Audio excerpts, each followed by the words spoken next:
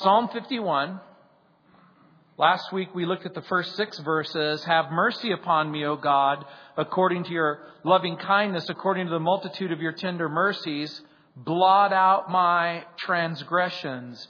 Wash me thoroughly from my iniquity. Cleanse me from my sin. For I acknowledge my transgressions, and my sin is always before me. Against you and you only have I sinned and done this evil in your sight, that you may be found just when you speak and blameless when you judge. Behold, I was brought forth in iniquity, and in sin my mother conceived me. Behold, you desire truth in the inward parts, and in the hidden part you will make me to know wisdom. Purge me with hyssop, and I shall be clean. Wash me, and I shall be whiter than snow. Make me hear joy and gladness, that the bones you have broken may rejoice. Hide your face from my sins and blot out all my iniquities. Create in me a clean heart, O God, and renew a steadfast spirit within me. Do not cast me away from your presence, and do not take your Holy Spirit from me. Restore to me the joy of your salvation, and uphold me by your generous spirit. Then I will teach transgressors your ways, and sinners shall be converted to you. Deliver me from the guilt of bloodshed, O God, the God of my salvation, and my tongue shall sing aloud of your righteousness, O Lord. Open my lips, and my mouth shall show forth your praise. For you do not desire sacrifice, or else I would give it. You do not delight in burnt offering. The sacrifices of God are a broken spirit and a broken and a contrite heart. These, O God, you will not despise. Do good in your good pleasure to Zion. Build the walls of Jerusalem. Then you shall be pleased with the sacrifices of righteousness, with burnt offering and whole burnt offering. Then they shall offer bulls on your altar. We've been looking at Psalm 51, and last week we looked at verses 1 through 6. And remember, there was a series of things that I talked about with you. Confession, conviction, cleansing, and consecration. Now, we looked at the confession of a broken man. And now, in verses 7 through 12, we're going to focus on the cleansing of a broken heart. In verses 1 through 6, we saw our need for brokenness. How apart from brokenness, we are a danger to ourselves and we're a danger to others. Brokenness keeps us sensitive to God's promptings and reminds us of our need for holiness in our life. Brokenness, and please underline this and accent it. Brokenness makes us like Jesus. And remember, that's God's plan and purpose. It's to mold you and shape you and make you like Jesus. God uses the conviction of the Holy Spirit and even our own sin to break us. But not all brokenness comes as a result of personal sin. Sometimes God will use spiritual warfare to break us. Sometimes God will use difficult circumstances to break us. Sometimes God will use difficult people to break us. Like your husband, like your wife, like your children, like your parents. We, of course, are never the difficult person in someone else's life in need of brokenness. Not. Sometimes you are the person who makes the provision, and sometimes you are the provision. We don't mind being broken. We just don't want God to use that person. And you may know who that person is. You might even have a person who has come to your mind right at this very moment. Oswald Chambers wrote, God can never make us whine if we object to the fingers He uses to crush us with. If God would only use His own fingers and make me broken bread and poured out wine in a special way. But when He uses someone whom we dislike or some set of circumstances to which we said we would never submit and make those the crushers, we object. We say, I'll go anywhere you want, Lord. Except there. That's exactly right. I'll go anywhere you want, Lord. Except in that direction. But remember the prayer that you prayed.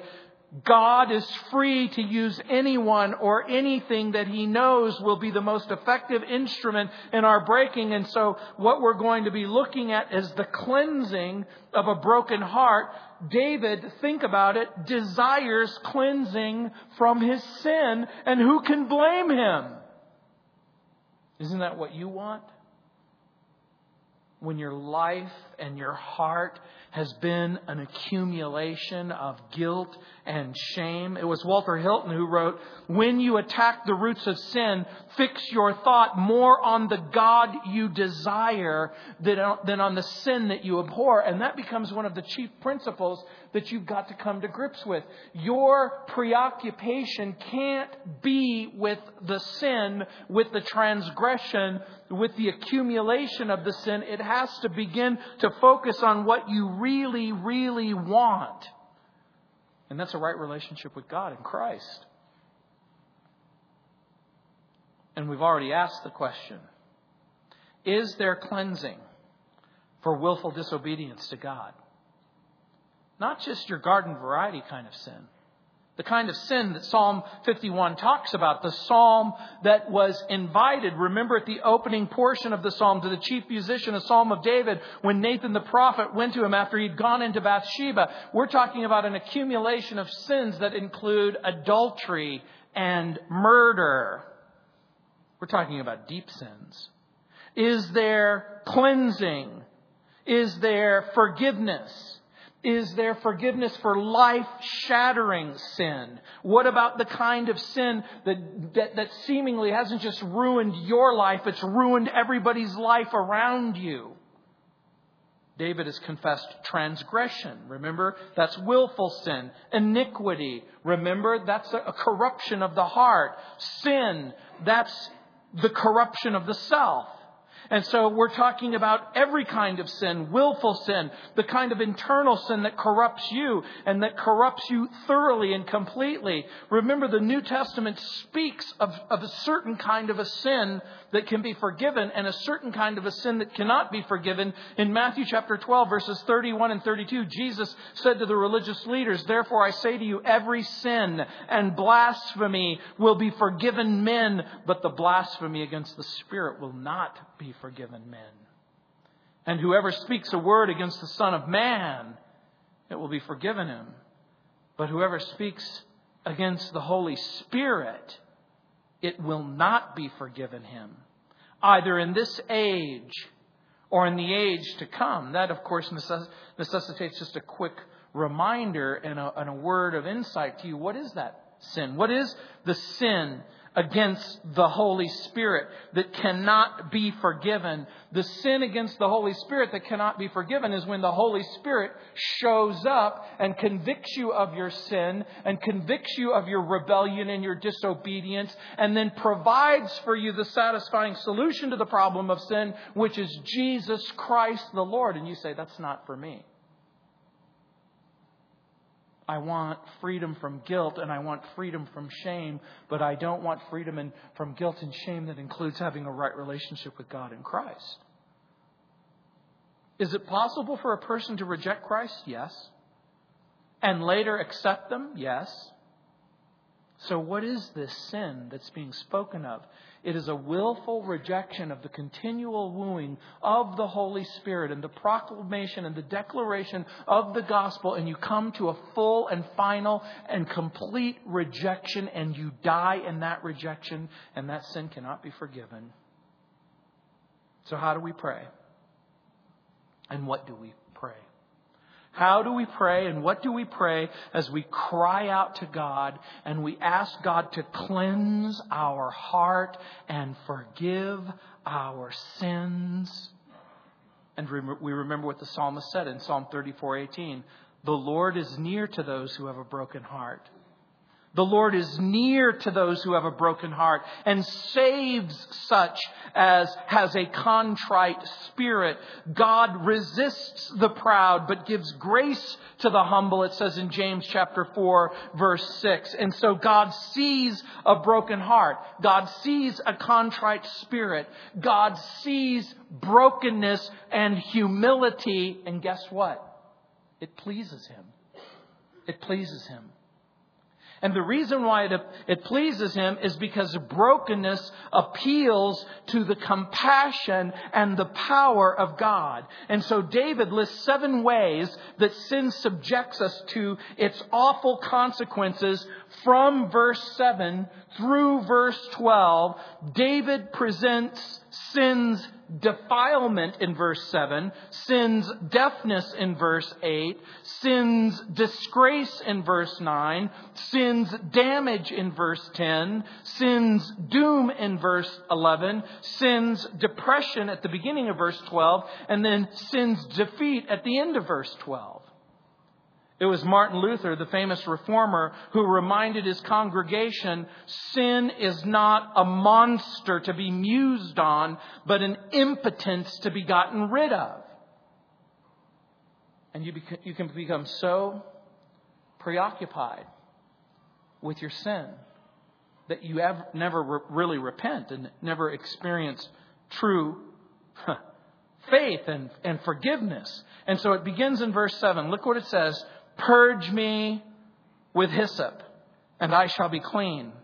Wash me, and I shall be whiter than snow. In the New Living Translation, it says, purify me from my sins, and I will be clean. Wash me, and I will be whiter than snow. In 1 Kings chapter 4, verse 33, it says, also he spoke of trees, from the cedar tree of Lebanon, even to the hyssop that springs out of the wall. He spoke also of animals, birds, creeping things, and fish. And then in Exodus chapter 12, verse 22, it says, and you shall take a bunch of hyssop, dip it in the blood that is in the basin, strike it on the lintel and the 2 doorposts with the blood that is on the basin, and none of you shall go out of the door of his house until morning. The point? In verse 7, David is speaking of the pollution that sin causes inside of us. Sin clearly alienates, but it also contaminates. That's what sin is. It's a kind of moral pollution. It defiles us. Now think about that. With that pollution and with that defilement, David wants cleansing. Now, again, we're back to square one, though.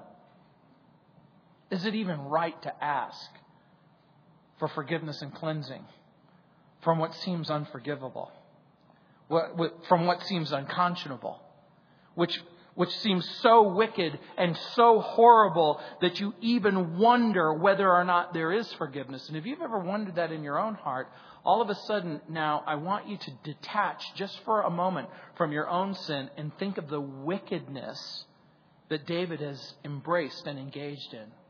Is there hope for him? Is there forgiveness for him? Does he even have the right to cry out and say, I want the contamination, I want the moral pollution to go away? You know, the very fact that he's even crying out for that should give you hope. That if he has the ability to ask for help, so can you. David felt contaminated. Here's the question. You don't have to raise your hand and you don't have to shout hallelujah. Have you ever felt contaminated, polluted from your sin? That dark, wicked, distressing thing starts to envelop your soul. That's the point that he's talking about. Shakespeare talks about it when he records the murder of Macbeth. And remember, there is this constant, reoccurring presence of guilt.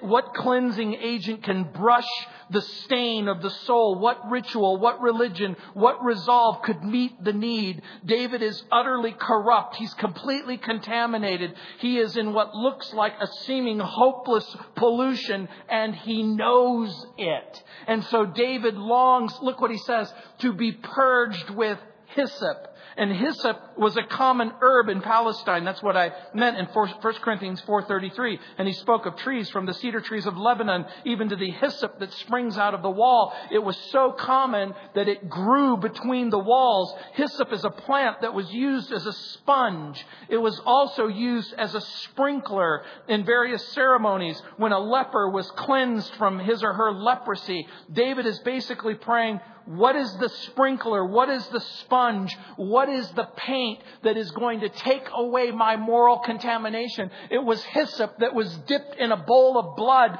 that was spread over the lintels when the angel of death came to the children of Israel in Egypt, and he forms a line of blood horizontally and a line of blood vertically. And the children of Israel would paint a bloody cross on their doorstep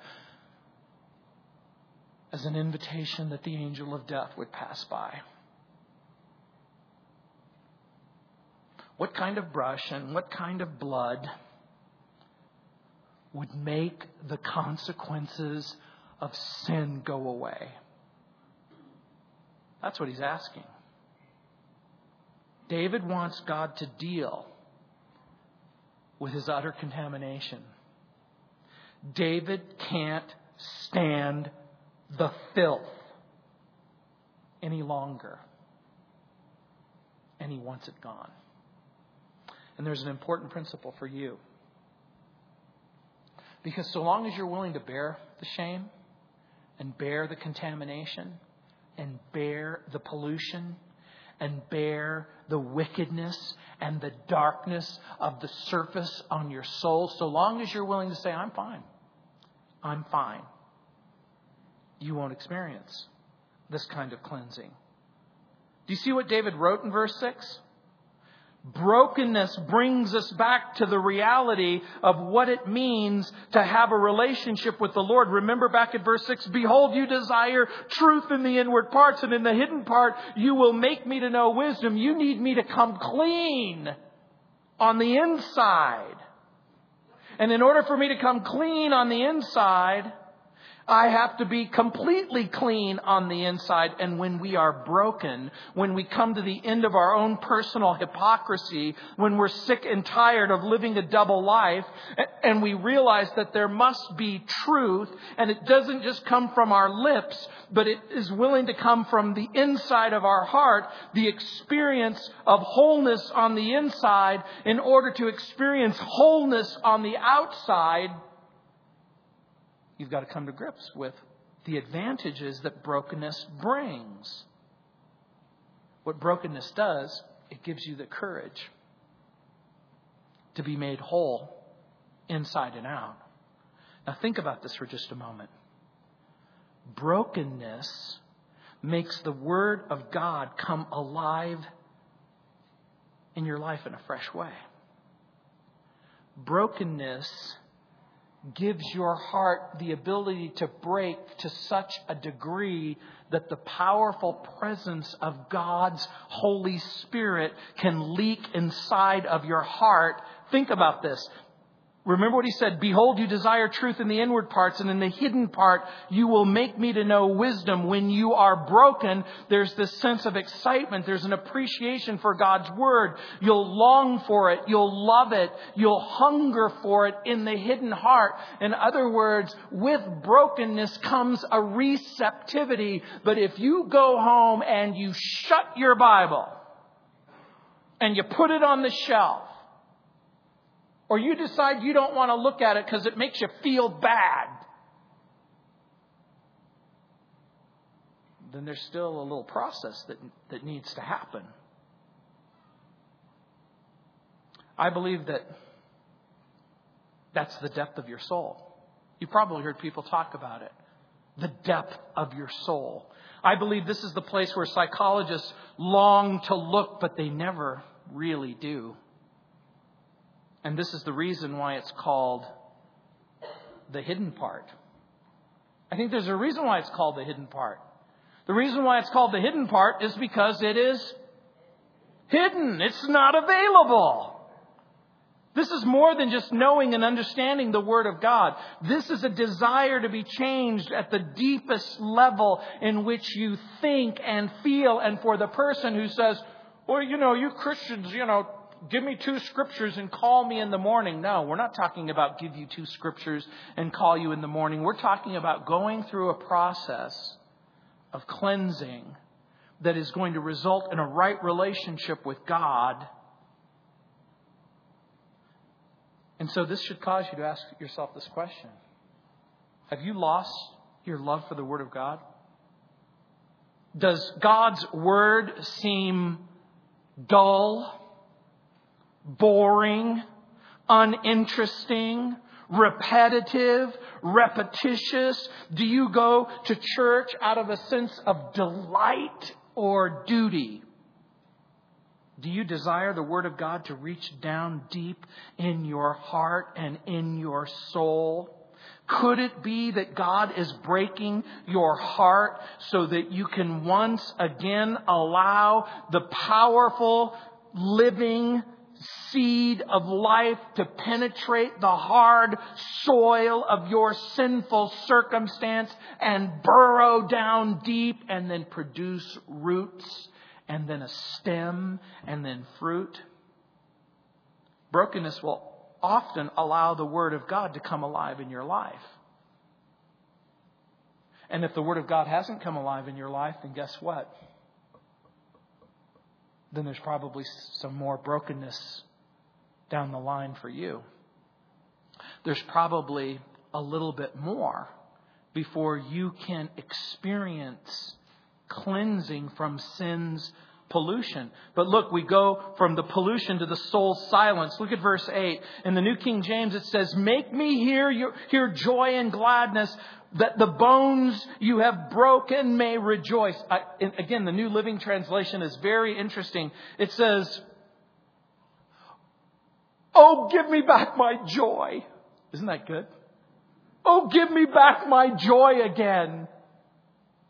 You've broken me. Now let me rejoice. Do you understand what David is saying? Poor David has become deaf to the sounds of joy. That's why he says, make me hear joy and gladness. He's become deaf to the sounds of joy. It's as if all of the things that were beautiful, all of the things that were glorious, all of the praise, it was gone. David has become deaf to the voice of God. He can't hear from God. And the reason why he can't hear from God is because his sin has separated him from God. And there was a time, think about this, there was a time when David could take out his acoustic harp, reed guitar, and the halls would ring with the praises of God. Think about it. David takes out his harp and he begins to sing, everybody ought to know. Everybody ought to know. Everybody ought to know who Jesus is. But there's nothing there. It's all silence. As a matter of fact, now the songs taste like dirt in his mouth. When we experience brokenness and when we experience forgiveness and when we experience restoration, there's this fresh outpouring of joy and gladness. And David's sin has caused him to fail to experience joy and gladness. And joy and gladness has been something that has been distant from him for a very, very long time. And I've noticed something when I counsel people. Often there is a conspicuous lack of joy. And there's a conspicuous lack of peace. As a matter of fact, in In Romans chapter 15, verse 4, I often find myself there saying, for whatever things were written before were written for our learning, that we, through the patience and the comfort of the Scriptures, might have hope. And then in Romans 15:13, it says, now may the God of hope fill you with all joy and peace in believing, that you may abound in hope by the power of the Holy Spirit. People who are frightened and people who are depressed, their fear and their depression cause them to lose hope. And people who are suffering mental or emotional or physical distress, in the midst of that mental and physical distress, it feels like a powerful weight crushing, squeezing, causing all of the hope to leak right out of you. But there's joy, and there's gladness, and there's peace when you know that your sins are forgiven and that you've been cleansed and that you have a right relationship with God. And that's exactly what David wants. That's what he wants. He's saying, that's what I need. I need to hear from you. I need joy and gladness. Now, I want you to think just for a moment about David's treasures. Think about what David has. Does he have gold? Way more than he could spend in a lifetime. Does he have silver? Yes. Does he have a palace? Yes. Does he have horses? Yes. Does he have an army? Yes. Does he have wives? Way too many than he should. Does he have servants? Yes. Does he have a kingdom? Yes. But here's the deal. Can all of the treasure in the world fill the void where there is no place in his heart for the presence of God? His sin is overwhelming. What price, what gold, what silver, what could he spend to exchange his guilt for joy? Where is it that he can go and purchase gladness? Can the sum and the substance of all of his resources purchase him into a right relationship and forgiveness with God? No. Because all of the gold and all of the silver, all of the resources on the entire planet Earth can't be a satisfying solution to the problem of the offense against God. Because it's God who's been offended. And so in order for God's offense to go away, it's God himself who's going to have to come up with a solution. By the way, what would you rather have? A nice half and half, half sweet, half regular Chick-fil-A tea and a right relationship with God? Or a fufu drink from Starbucks along with a gigantic all-you-can-eat buffet and the absence of joy and peace? I would rather have Chick-fil-A tea and the Lord. Why do I even bring this up? Because sometimes we lose sight of what's really important. We actually lose sight of what's valuable and what is real and what is good and what is worth having and what is worth experiencing. And there's nothing. There is zero. There is nothing worth it if it keeps you from having a right relationship and friendship with the Lord. And so he moves to the issue of shame in verse 9, the soul's shame. Again, in the New King James, it says, hide your face from my sins and blot out all my iniquities. Again, the New Living Translation is pretty dramatic. It says, don't keep looking at my sins. I like that. Have you ever heard a child say, stop staring? And you go, I've heard grown-ups say that. Stop staring.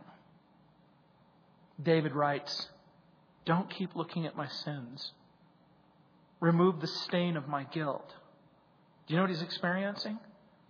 the hot, burning presence and conviction of the Holy Spirit. It's a constant reminder to him that something is horrible, something is terrible. Remove the stain. And guess what? That's what brokenness does. It brings a kind of sanctified shame. And the only answer is the cleansing of the soul. By the way, there's a difference between guilt and shame. Do you know what it is? Guilt is when you know that you've done something wrong. Shame is when you know there's something wrong with you. It isn't simply, I've done wrong. It's, there's something fundamentally wrong. There's something fundamentally broken. There's something fundamentally destroyed. Shame shatters. Shame makes you feel like you're broken into a million pieces and there's no power on earth that can put you back together. Guilt says, I'm wrong. Shame says, there's something wrong with me. And this isn't psychological contamination. This is David's way of saying, I never want to find myself in this position ever again. It's David's way of saying, I don't want the continual presence of the shame in my life. Do you realize that brokenness actually begins to build a barrier against sin?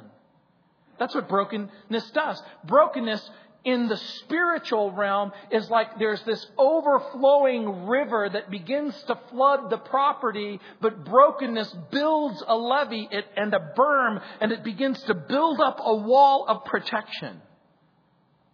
You would think that something broken can't protect you. Well, it's broken. How can something broken keep something out that's trying to get in? Do you know what the answer is? A broken heart fills you with the kind of sanctified shame that places you in a position of not ever wanting to embarrass God ever again. It isn't just that you're ashamed of yourself. It's the fact that you know that you've hurt the Lord, that you've wounded your friendship and your fellowship, and you sense the deep disappointment on the part of God, and you say, I never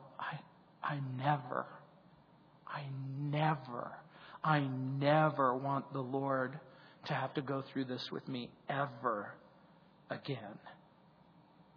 He moves from soul's shame to soul's pain. Look at verse 10.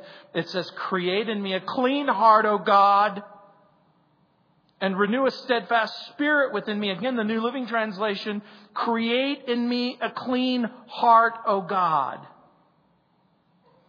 Renew a right spirit within me. You know why that's important? Because brokenness not only brings a sense of sanctified shame, but it also brings new desires. Create in me a clean heart. That's the desire. Brokenness brings the desire for a fresh start, a new heart, a steadfast spirit. It's the brokenness that brings you to a place where I want to start over again with you, Lord. And in order for me to start over, you're going to have to be the one who's creating a clean heart. David is in effect saying, I want my heart and I want my spirit to be something that is completely different, and I want it to be completely new. Have you ever prayed that prayer? I wish I could just start over. Instead of a dirty heart, I wish I could have a clean heart. Instead of a guilty heart, I wish I could have a cleansed heart and a forgiven heart. Instead of a defiled heart, instead of a broken heart, instead of an empty heart, I want a brand new life. And you might be thinking, that's a pretty bold request. How can he even ask that? Warren Wiersbe writes, Suppose you turn on a faucet at home and out comes dirty water. So you go to Home Depot. You buy a brand new faucet, a way more expensive one. You install it and you turn on the water again and out comes dirty water. Well, obviously the problem isn't with the faucet. Changing the faucet isn't going to change the water. David is basically saying, don't change the faucet. Change whatever's necessary so that the dirty water will become clean water. Do you know what he's asking for? He's asking for a radical transformation. He's asking for a radical transformation, and he's willing to pay whatever cost is necessary. And by the way, only brokenness can bring you to that kind of radical commitment to change. You probably had conversations. Someone has said to you, or you've said to them, I want to change. No, you don't. No, I do. No, you don't. No, I do. Prove it. Prove to me that you're really willing to change. Well, guess what? Real change proceeds out of real brokenness. And by the way, when you pray that kind of prayer, God will answer your prayer. If you really mean it. Create in me a clean heart. Renew a right spirit within me. He goes to soul certainty. Look at verse 11. Do not cast me away from your presence. Do not take your Holy Spirit from me. Again, in the New Living Translation, it says, do not banish me from your presence. Don't take your Holy Spirit from me. Now, one of the interesting things about this particular passage before we continue, you should make a little note, because in the Bible there's a thing, it's a principle. It's called the law of first mention. And right here is the first time in the Old Testament where the Holy Spirit is called the Holy Spirit. And the reason why I'm bringing it to your attention is because it's going to be important to you. The next time, and the only other time the Holy Spirit is mentioned in the Old Testament, in those specific terms, certainly the Spirit of God is mentioned, but the use of the term the Holy Spirit is only found in Isaiah 63, verses 10 and 11. And it's worth looking at. In Isaiah 63, 10 and 11, it says, but they rebelled against him, speaking of God, and they grieved his Holy Spirit. This is why he became their enemy and fought against them. Then they remembered those days of old when Moses led his people out of Egypt. They cried out, where is the one who brought Israel through the sea with Moses as their shepherd? Where is the one who sent his Holy Spirit to be among his people? Why is this important to you? Because two things. Brokenness will bring a fresh appreciation of the person and the work of the Holy Spirit. In what way? Cleansing. Because remember, this is a supernatural problem. No amount of therapy, no amount of psychological insight. There is no amount of therapeutic intervention. There is no pill that you can take. There's no electrical shock that you can receive to make the filthiness and the disappointment and the guilt and the wickedness go away. In order for your sin to really, truly go away, God's going to have to do it. It's going to take an intervention by God's Holy Spirit. In Ephesians chapter 4, verse 30, it says, do not grieve the Holy Spirit of God, by whom you were sealed for the day of redemption. In 1 Thessalonians 5:19, it says, do not quench the Holy Spirit. In Luke chapter 11, verse 13, it says, if you sinful people know how to give good gifts to your children, how much more will your heavenly Father give the Holy Spirit to those who ask Him. At this point, that's what you should be saying. Hey, that's what I want. Well, guess what? If you're a Christian, if you've repented of your sin and confessed your sin, if you're born again, the moment that you invited Christ into your life, the moment that you decided to turn from your sin and turn to the Savior, the moment that you became born again, not only did the Holy Spirit come inside of you, but the power and the presence of the Holy Spirit came inside of you in power. You have everything that you need. You don't have anything that you don't need. Everything that you need in order to experience the power of God and the blessing of God and the forgiveness of God and the cleansing of God, it's available to you. Now think about this. David's broken heart brought David to a place that no sin, and I want you to understand this, no sin was worth the loss of the Holy Spirit's work and influence in David's life.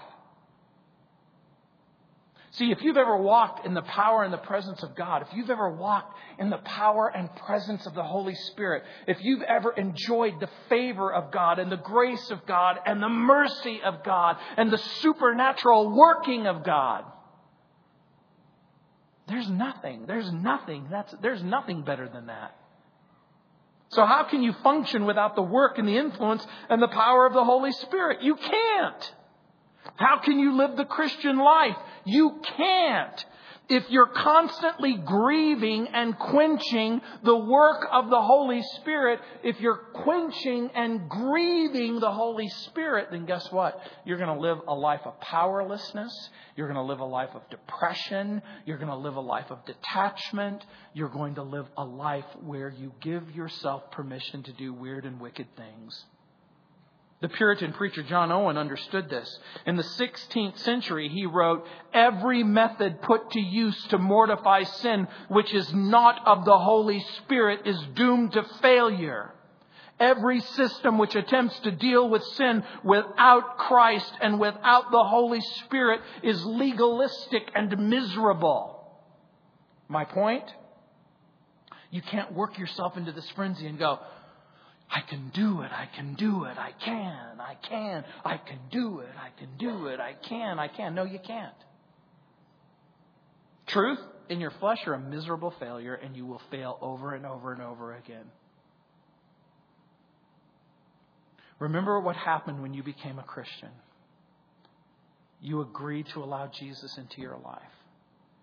You understood that it is the life of Jesus and the ministry of Jesus and the presence of Jesus that forgives sin, that washes and cleanses and purifies and empowers you. Do you still struggle with sin? Yes, we all struggle with sin. But guess what? The difference between a struggle with sin and the difference between sin having dominion over you is, quite frankly, the presence or the absence of the Holy Spirit in power in your life. That's the point. Brokenness provides godly sorrow, a soul sorrow. Look at verse 12. Again, in the New King James Version, it says, "Restore to me the joy of your salvation and uphold me by your generous spirit." Again, the New Living Translation says, "Restore to me, again, the joy of your salvation. Make me willing to obey you." If you've ever wondered, can I legitimately pray that prayer? David did. In Psalm 51, verse 12, "Restore to me the joy of my salvation. Lord, make me willing to obey you." Brokenness brings a fresh appreciation of your salvation. That's what it does. Has it been a while since you've rejoiced in your salvation? That's what brokenness will do. Did you ever even give it a thought today? Did you wake up this morning? Did you proceed throughout the day? Did you begin to think, God has saved me. I've been saved. My sins have been forgiven. I'm going to heaven. I love to go to Chick-fil-A and get a half and half iced tea and meditate on the reality that I'm saved.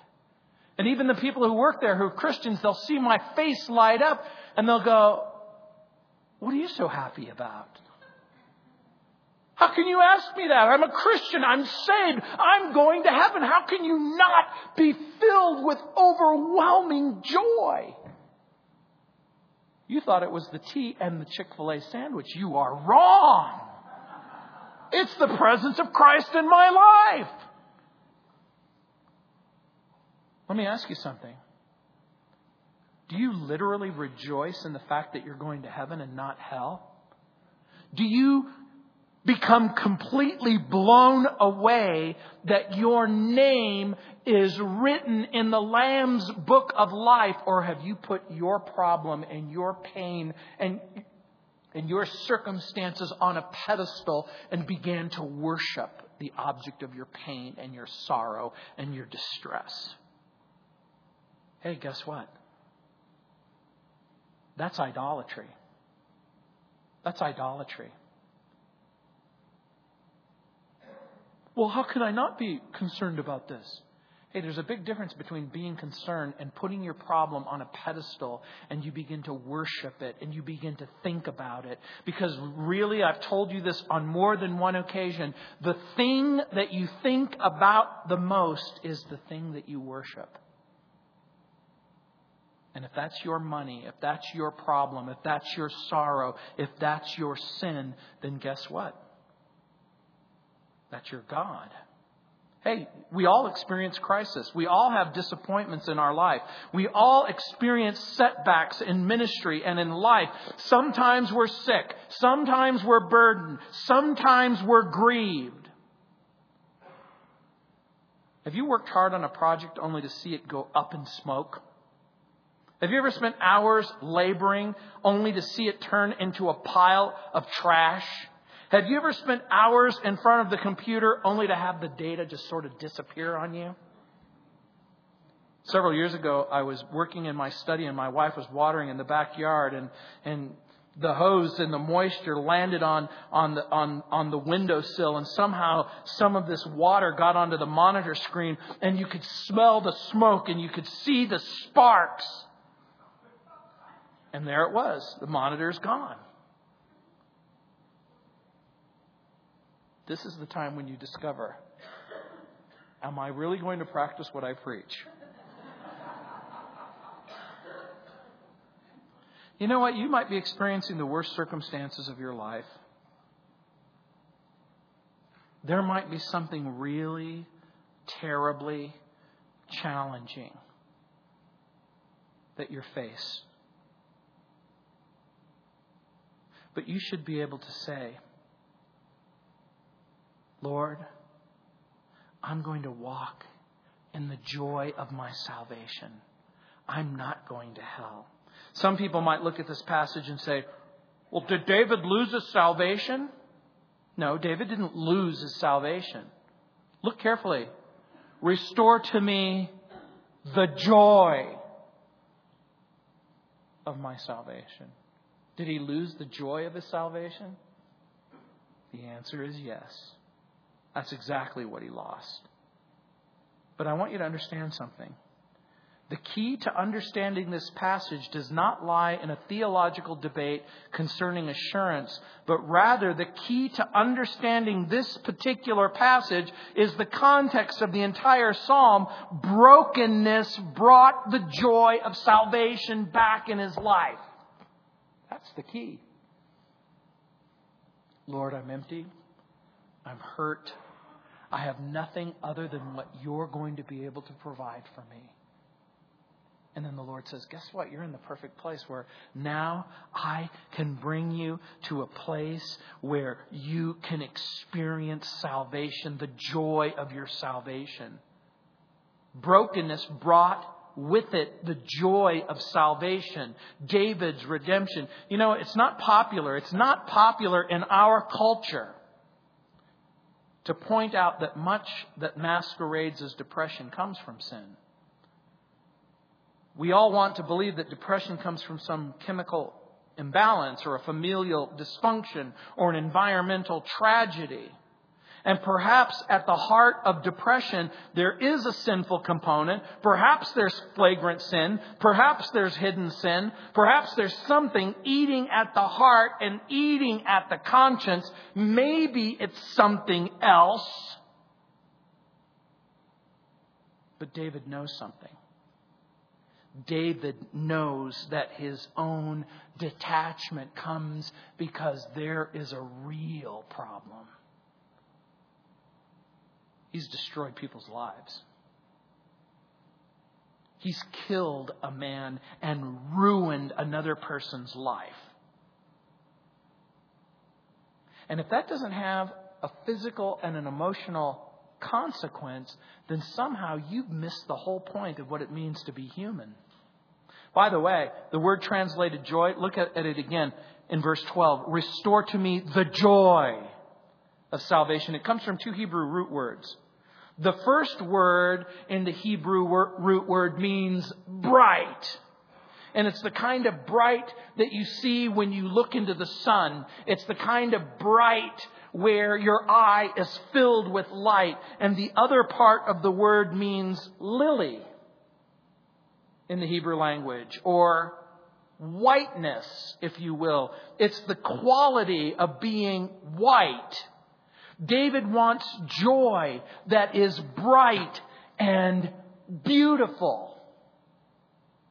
And so for the person who says, you're talking about this dream world.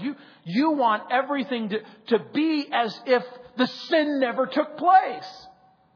Yeah, that's exactly what he's asking for. And see, that should shock you, and it should surprise you. David wants to experience the kind of joy that removes the cause of his depression, that removes the cause of his guilt, that removes the cause of his shame and his sin. He's looking for cleansing. And at the end of the passage, look what it says. Uphold me by your generous spirit. Darby writes, and let a willing spirit sustain me. The thought is closely connected in the Hebrew language with the idea of the free will offering. And so here's the question that you should ask yourself as you look at the end of verse 12. Uphold me by your generous spirit. What does that mean? What does it mean to be upheld by God's generous spirit? For David, he doesn't want to fall into the sin again. Ever. Ever again. In other words, this is a brokenness that leads to a transformation, that leads to a reality that there is a full and a final dealing with what has happened. David not only does not want to sin, but look what else he wants. He doesn't even want to have to think about it. David cannot live the life God longs for in the strength of his own flesh or in the strength of his own resources. He understands fully. He understands completely. He understands unequivocally. If I'm going to experience that kind of cleansing, you're going to have to do it. That's what he's saying. God's going to have to do it. David can't live the life God longs for in the strength of his own resources. David knows that the specter of future failure looms large. In other words, because he knows that the future failure looms large, in order for him to avoid failing in the future, he cries out to God to sustain his soul, because it's only God, it's only from the platform of God that he is going to be able to make it. David is asking the Lord to deal with the defeat that has ruined his life.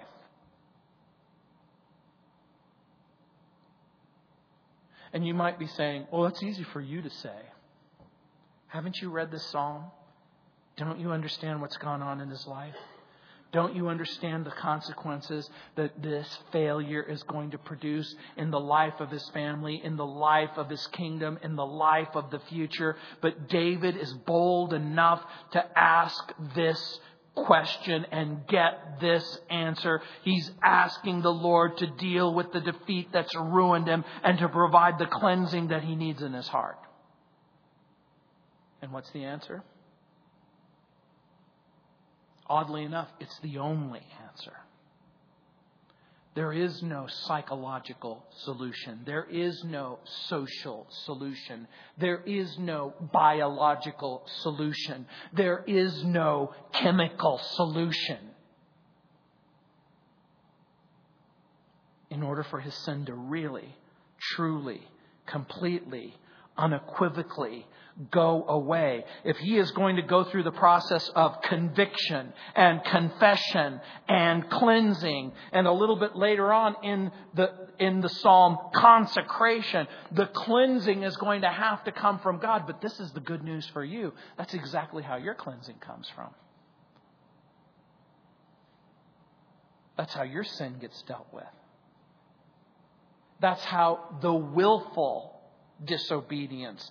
That's how the sin that has corrupted on the outside and ruined on the inside. We simply don't have the resources to deal with our sin. We need David's son.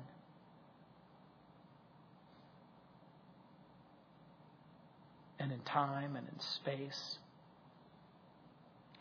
David and Bathsheba are going to have another child, Solomon.